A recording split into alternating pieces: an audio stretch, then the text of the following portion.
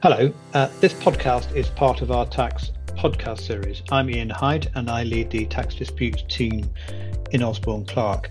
Today I'm with Matt Green, an associate director in the team, and we're going to be looking at some aspects of HMRC's information gathering powers. As always, we're trying to avoid the dry technical detail and focus on the sorts of issues taxpayers may need to think about when HMRC start asking for information or documents. Matt, having just promised to try and avoid the dry technical detail, could you briefly explain what the revenue's powers are? Yes, sure. The main set of powers are in Schedule 36, the Finance Act 2008. So that's a uniform set of powers across all the main taxes. These are by no means the only provisions that give HMRC the ability to get information from you. And we'll be looking at some of the others, I think, in later podcasts. But this is undoubtedly the most important and most frequently used set of powers. So in simplified terms, HMRC have the power to issue a notice that requires a taxpayer or a third party to produce documents and information which they have or have access to, if that information or documentation might be relevant to determining how much tax they should be paying. If you don't comply with the notice, you're at risk of penalties. That's putting things very simply. There are lots of safeguards that limit HMRC's power. And working out what might be relevant can in itself lead to all sorts of arguments, and I think we'll probably come on to that in a moment. Yes, and when we say documents here, that's a very wide meaning, of course, and pretty much covers all electronically held information too. Now, the rules are a bit different here, I think, depending on whether HMRC are asking you for information about your own tax position, or whether they're asking you about information relevant to someone else's tax, what we tend to call third-party notices. We'll be looking at those in more detail in future, but today I'd like to focus on taxpayer notices, where HMRC is asking a taxpayer about their own tax. Now, in practice, Matt, HMRC don't rush headlong into using these powers. Normally, I think they would tend to ask you to provide information voluntarily first. Do you want to just give us some comments on that? Yeah, that's right. I mean, the first point to check is whether it's a formal notice or what we call a precursor notice, so an informal request. They can look similar, but it's important not to confuse them. HMRC normally asks for information on an informal basis first, and we would usually try and deal with it at this stage rather than get to the point where HMRC are issuing formal notices, because I think HMRC will be more flexible at the informal stage, and also you're not at risk of penalties at that point either. It's still important to be aware of, even if it is an informal request, it's still important to be aware of what the revenue's powers are. So, for example, if HMRC are asking for something which they can't compel you to produce, then it's a much trickier question. You've got to decide whether you can or indeed should be disclosing whether or not whatever it is that they're asking for. And that's really the core question here, isn't it? Is when you get a request, what are HMRC asking for, and should I be giving it to them? And perhaps I think the first issue, and the one I think we're going to focus on today, is figuring out whether a document or piece of information that HMRC has asked for is relevant. The statutory test is whether it's reasonably required. And it's important to remember, when in information gathering mode, HMRC won't have seen the document they're asking for. So they don't know for sure whether what they've asked for is actually relevant until they've seen it. But HMRC, unsurprisingly, don't want to let taxpayers decide for themselves whether something is relevant or not. They want to be the judge of that. No, that's right. And although the revenue typically accept that the burden is on them to show that the information is reasonably required, the tribunal generally has a lot of sympathy for HMRC when it comes to determining this point. And remember too, the issue is whether information is reasonably required to check the tax position, not whether a piece of information actually will ultimately affect the tax position. Got an example for that? Yeah, I mean, a basic example would be bank statements. So you might know, for example, that there's no taxable income or deductible expenses going through a particular account, and nothing in the account is going to affect the tax liability. But the revenue don't know that. So it's likely to be reasonable for them to want to check that this really is the case, especially if this is the first time that the revenue have looked at this particular business or individual.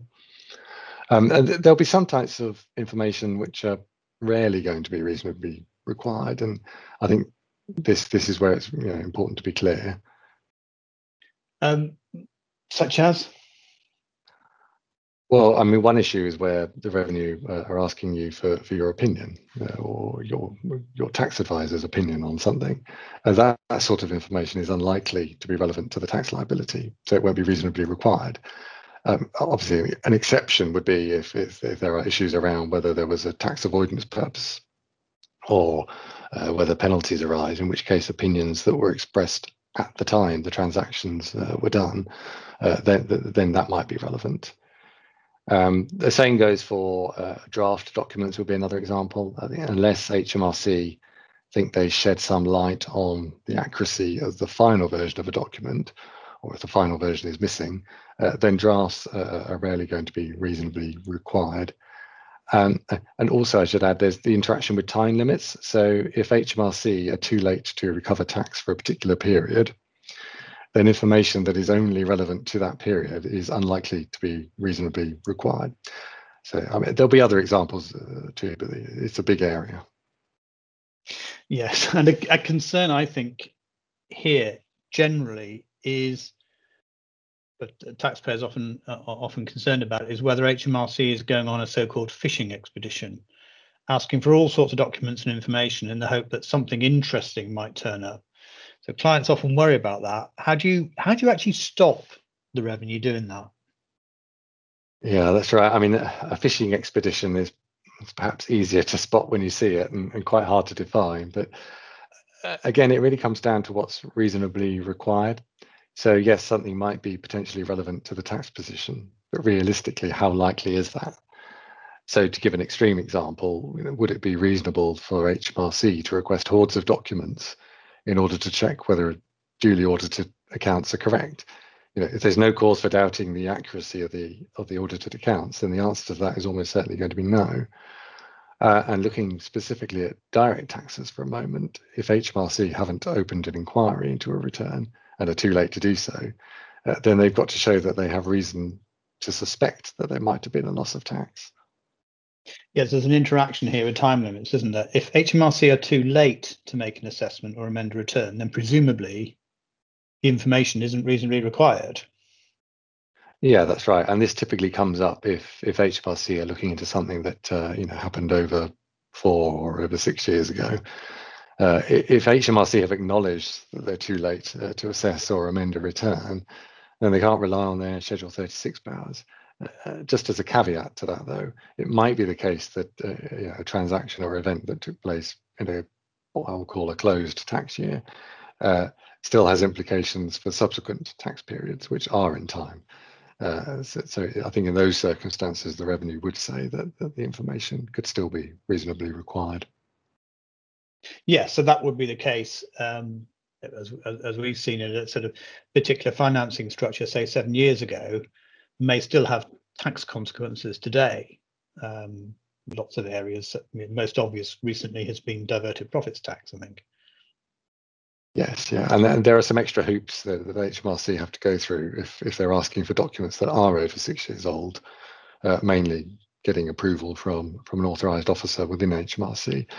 That's usually not too difficult a hurdle for them, but it is worth checking that it's been done. So, Matt, if I'm a taxpayer and I get an information notice asking for lots of documents, which I think are completely irrelevant, or HMRC are just on a fishing expedition, or just asking for too much stuff, what would you highlight as the most important things a taxpayer can do in response? Well, I mean, assuming we're at the informal stage, which we talked about earlier, it's always worth talking to HMRC to see if they can narrow the request a bit or target it more precisely. I mean, one of the things we often see is that HMRC can sometimes be a bit naive about just how difficult it is for taxpayers to access certain documents. Whether that's because of changes in software and IT systems over time, or perhaps the staff involved have all left, or there are just so many documents. So make sure HMRC understand those difficulties. However, if you've got a formal notice, it's still possible to try and agree, a reduced notice, but just beware of time limits. So if you do challenge the scope or validity of a formal information request, by all means discuss it with HMRC, but just make sure you protect your position and appeal, if appropriate, within the 30-day deadline. Otherwise, you could lose your opportunity to challenge the request in the tribunal if the revenue don't agree to modify it. Yes, and where HMRC have been vague about the nature of the inquiry, I think asking HMRC to clarify why they need particular documents can also help you work out what they're looking at. It's also worth, I think, looking at whether there are other grounds for challenging information requests, when we focused today on the really important test of reasonably required. But there are lots of other grounds for challenge, which we'll hopefully cover in future podcasts. I'm thinking in particular here about legal privilege, and also whether documents fulfill the condition in the legislation that they must be in your possession or power. Yeah, that's right. And I mean, I would also add that it's not always in your interest to give HMRC the bare minimum that they can legally ask for. We talked in an earlier podcast about progressing HMRC inquiries, and in some circumstances, it is useful to be proactive and provide HMRC with extra information or documents which help explain your position. Even then, it's still important to think about what are you legally obliged to provide, especially if you might be disclosing information which is, for example, confidential between you and a third party. Yes, commercial agreements and data protection rules typically permit disclosure if it's required by law. So it's important to know whether HMRC's request is in fact lawful. I mean, that's a podcast in itself, and something we'll be picking up, I think, in the later podcast we'll be covering when we're covering third-party notices, where it comes up quite a lot. Well, thank you, Matt. That's all we have time for now. I hope you found this discussion interesting. In future podcasts, we'll be looking at some of the other issues that crop up when HMRC are seeking information from taxpayers. But for now, goodbye.